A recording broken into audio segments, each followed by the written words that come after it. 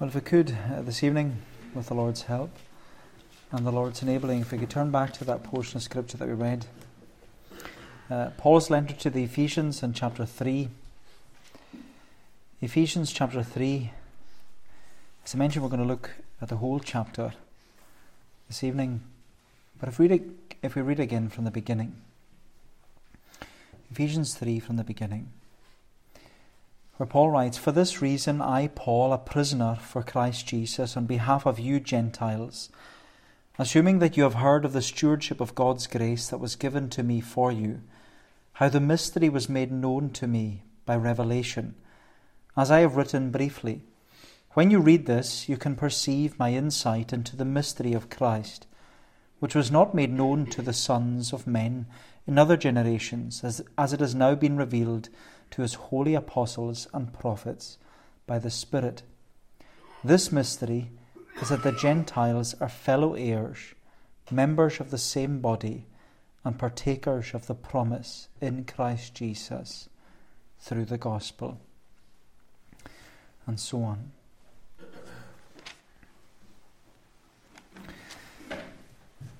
I probably shouldn't, but I love watching murder mystery programs on the TV. Whether it's Midsummer Murders or Poirot or Silent Witness or CSI or even Line of Duty, they're all murder mystery programs which seek to find the evidence, follow the clues, and then frame the culprit. And I suppose we love murder mysteries because, well, I'm sure we all see ourselves as a bit of a detective. But our love for mystery and even murder mystery, it probably started from a young age when we were all watching Noddy the Toyland Detective, or even Scooby-Doo and the Mystery Machine. We love mystery. We love murder mystery. We love to find the evidence and follow the clues and frame the culprit. But as Paul reminds us in this passage, there's one murder mystery that we'll never be able to fathom or figure out. And that's why God would choose to love us. Why God would choose to save us by sending his only Son into the world to suffer at the hands of evil men and to die upon the cruel cross of Calvary. It's a murder mystery that we will never be able to fathom or figure out. In fact, it was because of this mystery that Charles Wesley, the famous hymn writer, this is what he wrote. The hymn was "And Can It Be?" In the second verse he says, "'Tis mystery all, the immortal dies. Who can explore his strange design? In vain the firstborn seraph thrives to sound the depths of love divine. 'Tis mercy all, let earth adore, let angel minds inquire no more." And it reminds us that our salvation is a murder mystery. A murder mystery that we will never fully fathom or figure out. But as we come to Ephesians chapter 3, we can see that this chapter, it's divided, if you noticed, it's divided into two sections by the phrase, "for this reason." You see it there in verse 1, and then you see it again in verse 14. Paul says, for this reason, first section, the mystery is revealed. For this reason, the mystery is revealed. And then secondly, he says, for this reason, the measurements are requested. So for this reason, he says, the mystery is revealed. And then for this reason, the measurements are requested. And so there are two headings this evening. The mystery revealed, and then secondly, the measurements requested. So first of all, the mystery revealed.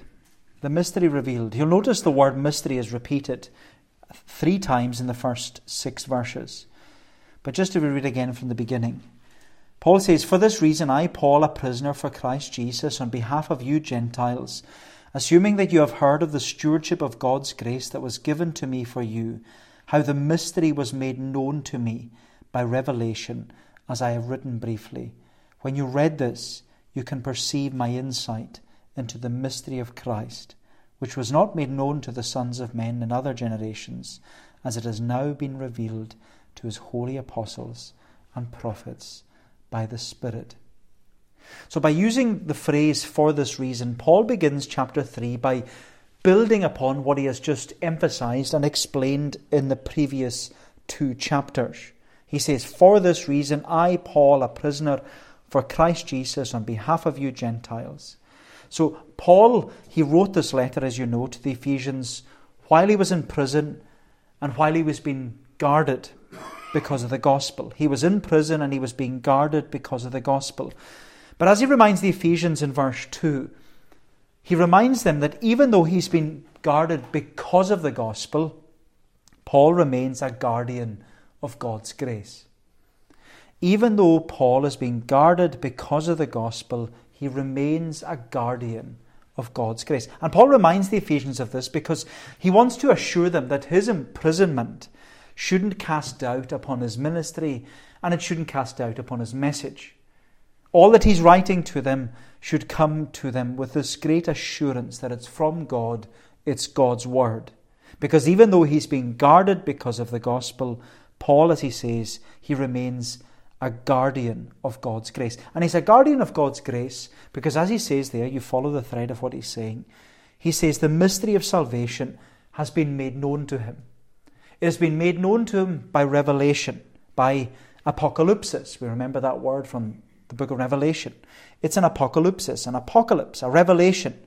In other words, Jesus has personally and powerfully revealed the mystery and message of salvation to Paul. And undoubtedly, right there, Paul is referring to his own personal encounter, his own personal experience with Jesus Christ on the road to Damascus.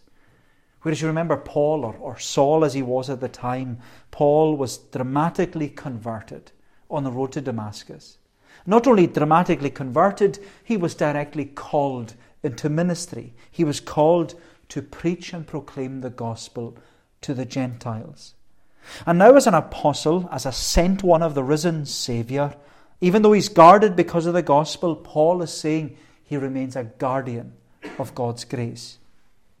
And he's a guardian of God's grace because as an apostle, he has been authorized to announce the astonishing and astounding message of God's amazing grace. And that's what we must always remember.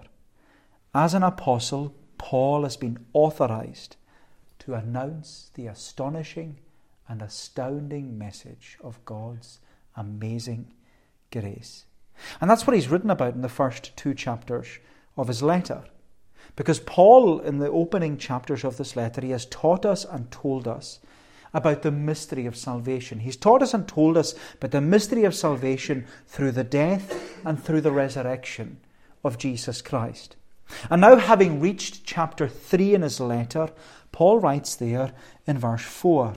He says, "When you read this, you can perceive my insight into the mystery of Christ, which was not made known to the sons of men in other generations, as it has now been revealed to his holy apostles and prophets by the Spirit." So having read through chapter 1 and chapter 2 of Paul's letter, and having read up to this very point, to verse 4 in his letter of chapter 3, having read up to this point in his letter, Paul knows that the Ephesians have now learned about the mystery of salvation. The mystery was revealed in chapters 1 and 2. And we saw that. Because remember, Paul began his letter to the Ephesians with that wonderful sentence of salvation. Verses 3 to 14 of chapter 1, where he emphasizes and he explains that we have been blessed with every spiritual blessing in heavenly places in Christ. And Paul, he gave us this long list of blessings, all these blessings that have been graciously given and gifted to us, all from the hand of King Jesus. We've been given election, predestination, adoption, justification, sanctification, redemption, forgiveness, pardon, perseverance, glorification. And we have this wonderful inheritance, says Paul, that has been given to us, and it's all sealed to us. It's gifted and guaranteed by the Holy Spirit. And Paul says all of these gifts have been given to us from the hand of King Jesus. This is the mystery. Paul says it's all a mystery. Because there's no rhyme or reason why we have received all these blessings and all these benefits and others have not.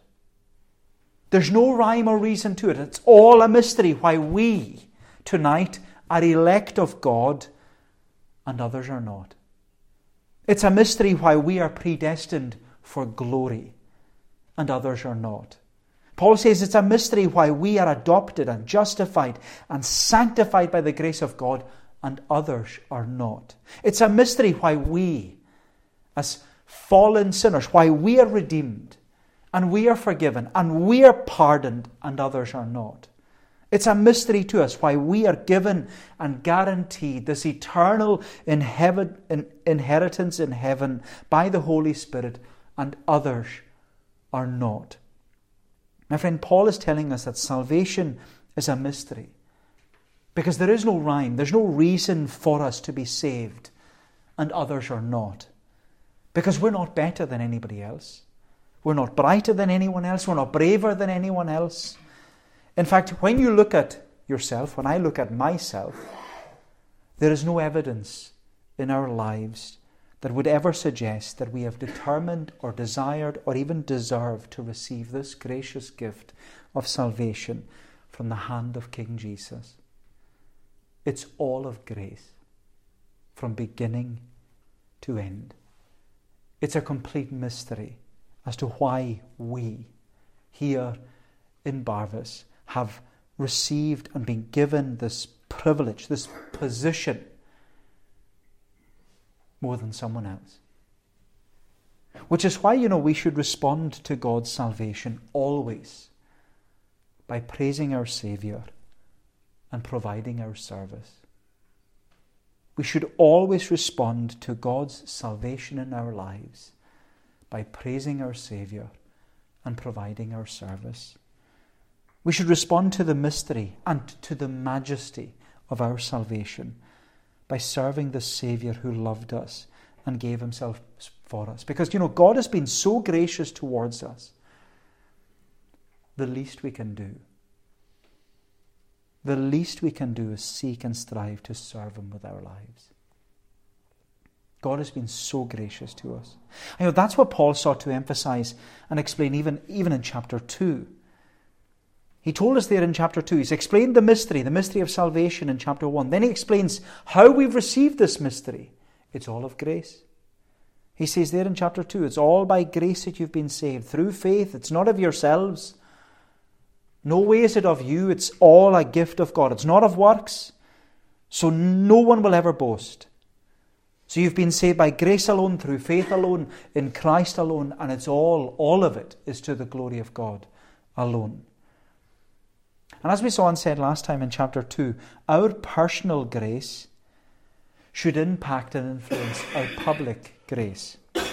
So our personal grace, the grace of God that has personally affected us in our lives, it should impact and influence our public grace.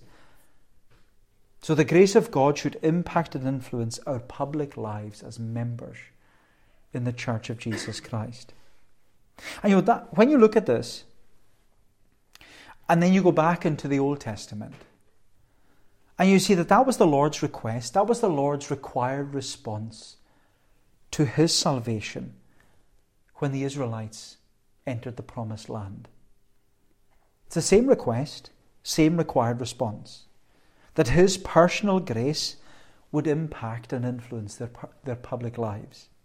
And the Lord did this in the Old Testament by reminding the Israelites of the mystery of their salvation. Just like Paul is reminding us here.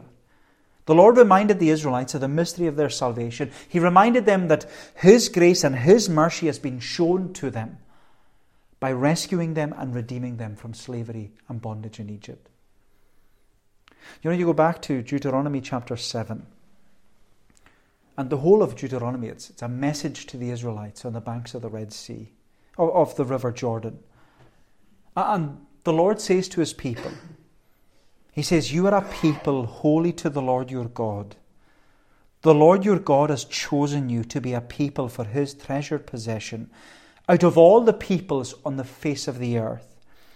And it was not because you were more in number than any people that the Lord set his love on you and chose you, for you were the fewest of all people. But it's because the Lord loves you and is keeping the oath, the covenant that he swore to your fathers, that the Lord has brought you out with a mighty hand and redeemed you from the house of slavery, from the hand of Pharaoh, king of Egypt. And you read it, Deuteronomy chapter 7, read it when you go home.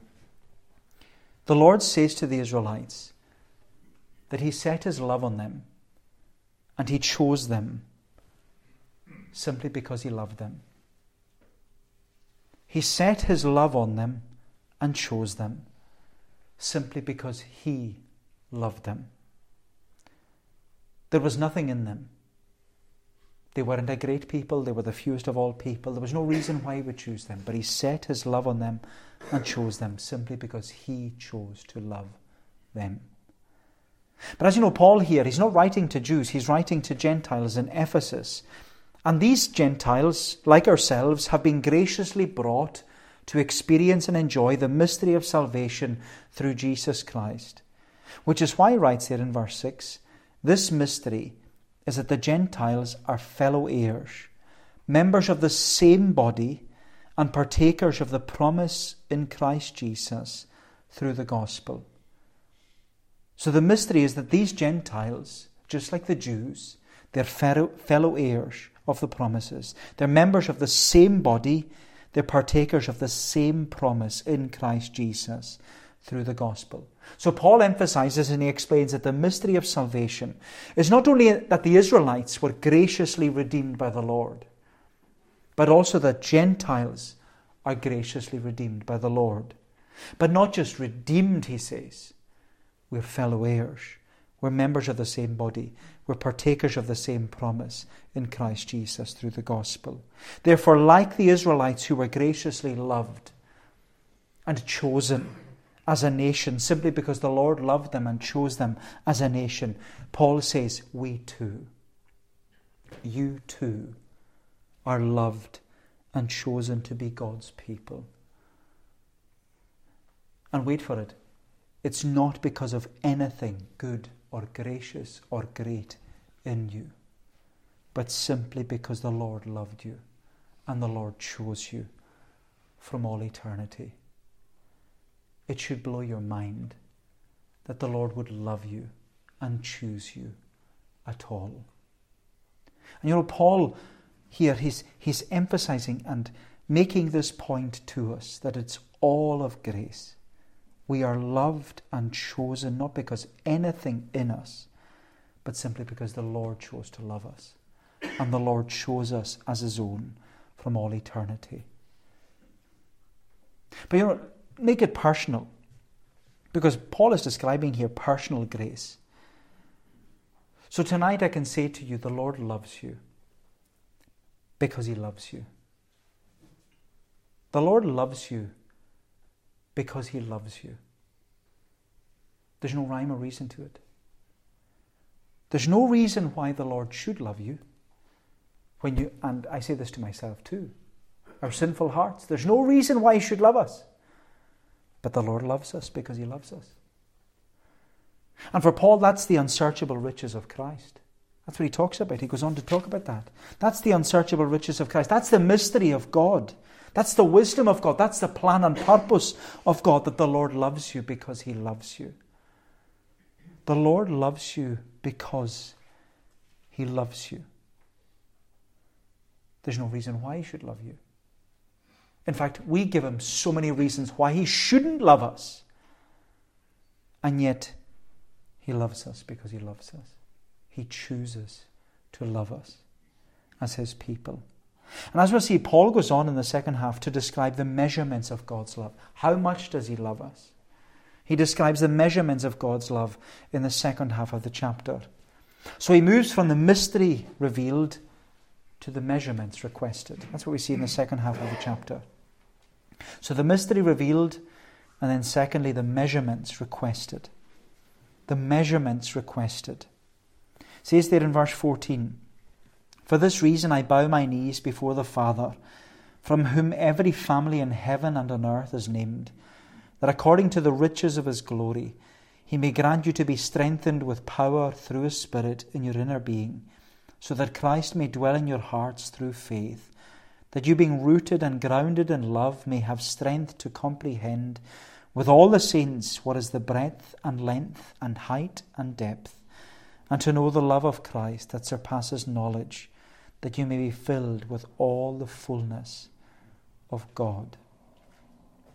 So I mentioned earlier that Ephesians chapter 3, it's divided into two sections using that phrase, for this reason.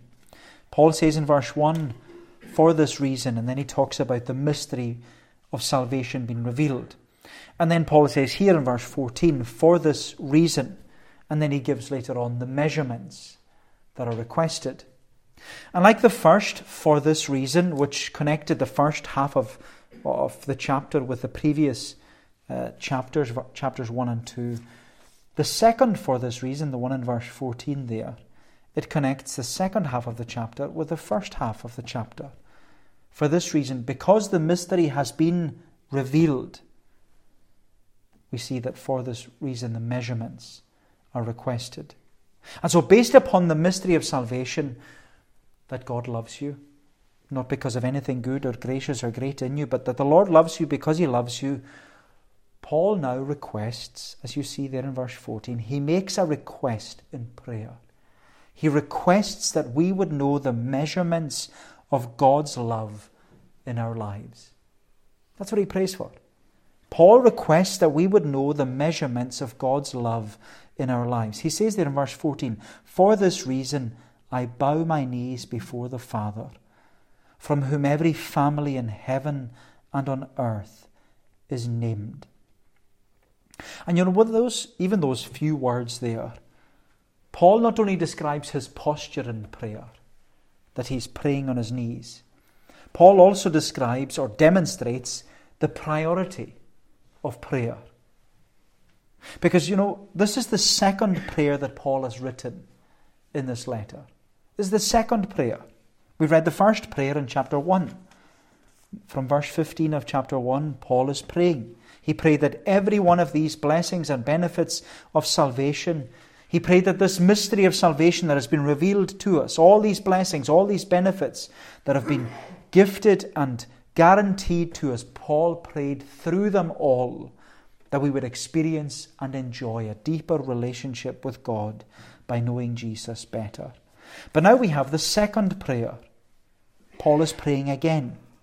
It's the second prayer that's written and recorded in this letter, which ought to demonstrate to us straight away Paul has a priority, and his priority is prayer. Paul, you could say, was a powerhouse of prayer. He was a prayerful pastor. He was a prayerful preacher. He was a prayerful man for the people of Ephesus. But also, you could say he was a prayerful man because he describes his relationship. I bow my knees before the Father.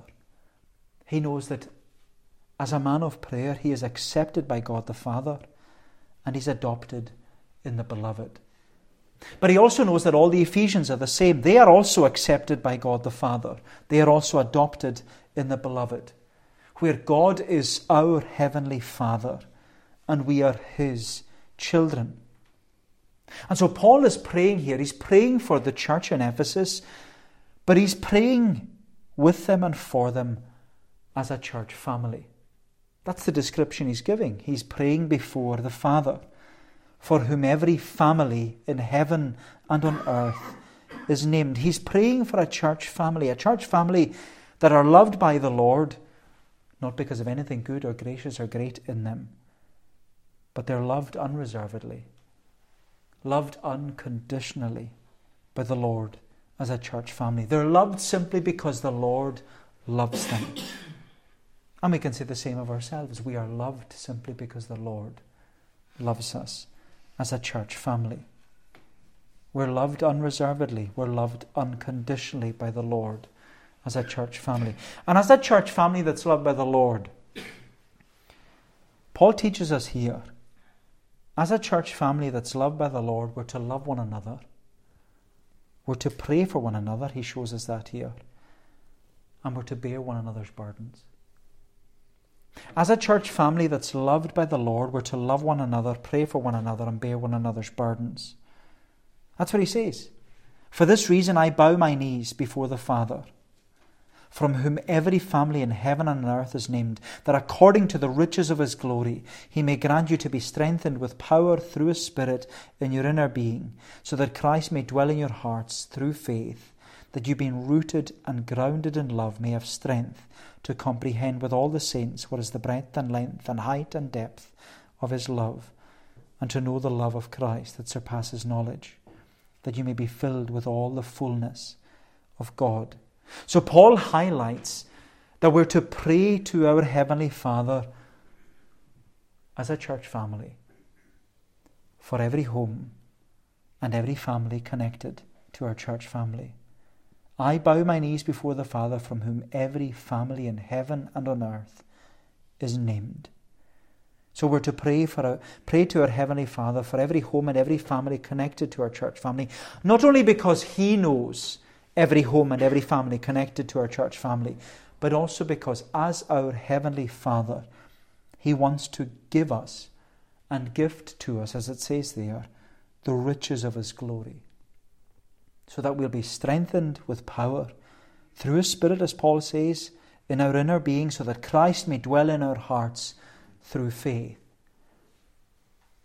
You read it, you follow Paul's train of thought, and Paul here, he's exhorting us, he's encouraging us as a church family that's loved by the Lord, that we too are to love one another, we're to pray for one another, we're to bear one another's burdens as we encounter and experience all the smiles and all the sorrows of this life together.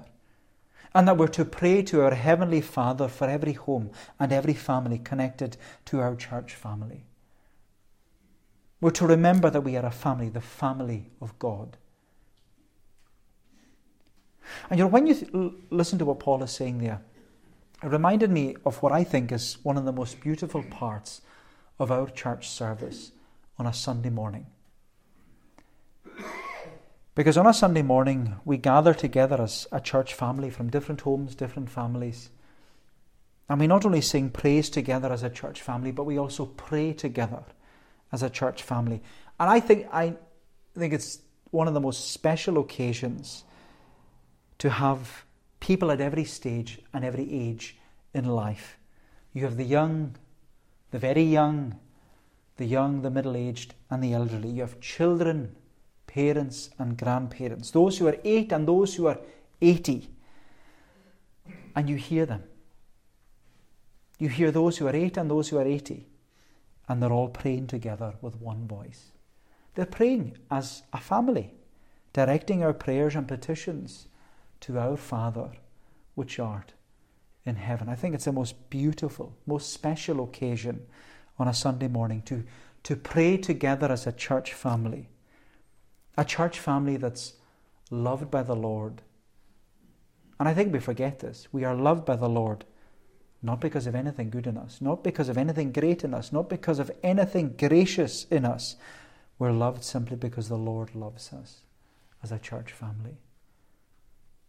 And we want others to be part of that church family, do we not? We want more people to be part of this church family. And it's because of the Lord's unconditional love towards us that Paul prayerfully requests that we would be rooted and grounded in love, and that as a church family we would be able to know the measurements of God's love. That's the measurements he requests, that we would know the measurements of God's love, that we would be able, as he says there, we would be able to comprehend what is the breadth and length and depth and height of God's love. Because, as you know, the love of Christ, it has been displayed to us, as it has been demonstrated to us at the cross of Calvary. The Apostle John says, "Behold, what manner of love the Father hath bestowed upon us, that we should be called the children of God." This is the love that surpasses every love that we have ever experienced and ever enjoyed in this life. Because as Paul says, this love is a love that's filled with the fullness of God. It's a love that's filled with the fullness of God. That's what he says. It's a love that's filled with the fullness of God. But these measurements that he requests, the length The breadth and length and height and depth of God's love. The measurements of God's love. The breadth and length and height and depth of God's love. These measurements, they remind me of two songs.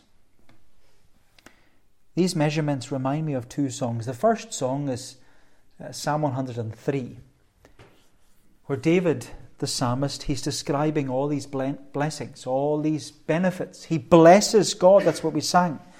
O thou my soul, bless God the Lord. He blesses God for all that God has blessed him with. And he describes how gracious God has been, how merciful God has been, how loving God has been. And David confesses that the Lord doesn't deal with us as our sins deserve, because he forgives all our iniquities. He heals all our diseases. He relieves all our pains. He redeems our life. He crowns us with loving kindness. He satisfies our mouth with good things. And he renews our youth like the eagle. And he does it all not because of anything good in us, or gracious in us, or great in us. No, he does it all because he is gracious, and he is merciful, and he is long-suffering, and he is slow to wrath, and he is full of love. That's what we'll sing later on. He's full of love. And David says there in Psalm 103 that the Lord is so full of love that it's as high as heaven. His love is as high as heaven, and his love is as deep as the earth. And even more so, he says, his love stretches as far as east is distant from the west. That's how full the Lord's love is. The length and breadth and depth and height of his love. It's so full that it's as high as heaven, it's as deep as the earth, and it stretches as far as east is distant from the west. That's how full the Lord's love is towards us. Or as the second song puts it, which is more at my level in order to comprehend the breadth and length and height and depth of God's love. We're all familiar with the children's hymn, Jesus' love is very wonderful. Jesus' love is very wonderful. Jesus' love is very wonderful. Oh, wonderful love. So high you can't get over it. So low you can't get under it. So wide you can't get round it. Oh, wonderful love. And that's it. He wants us to know, to comprehend the length and height and depth and breadth of God's love that surpasses knowledge, that you may be filled with all the fullness of God. It's oh wonderful love. And you know, my friend, you read through Paul's chapter here about the mystery of the gospel, and you read through it and you consider the mystery revealed and the measurements that are requested. And you have to conclude the way Paul concluded this chapter. You have to come to the end of this chapter having thought about this mystery, that we have received the mystery of salvation, not because we deserve it, but all because God is gracious. And we have come to know and experience the love, the height and depth and length and breadth of God's love.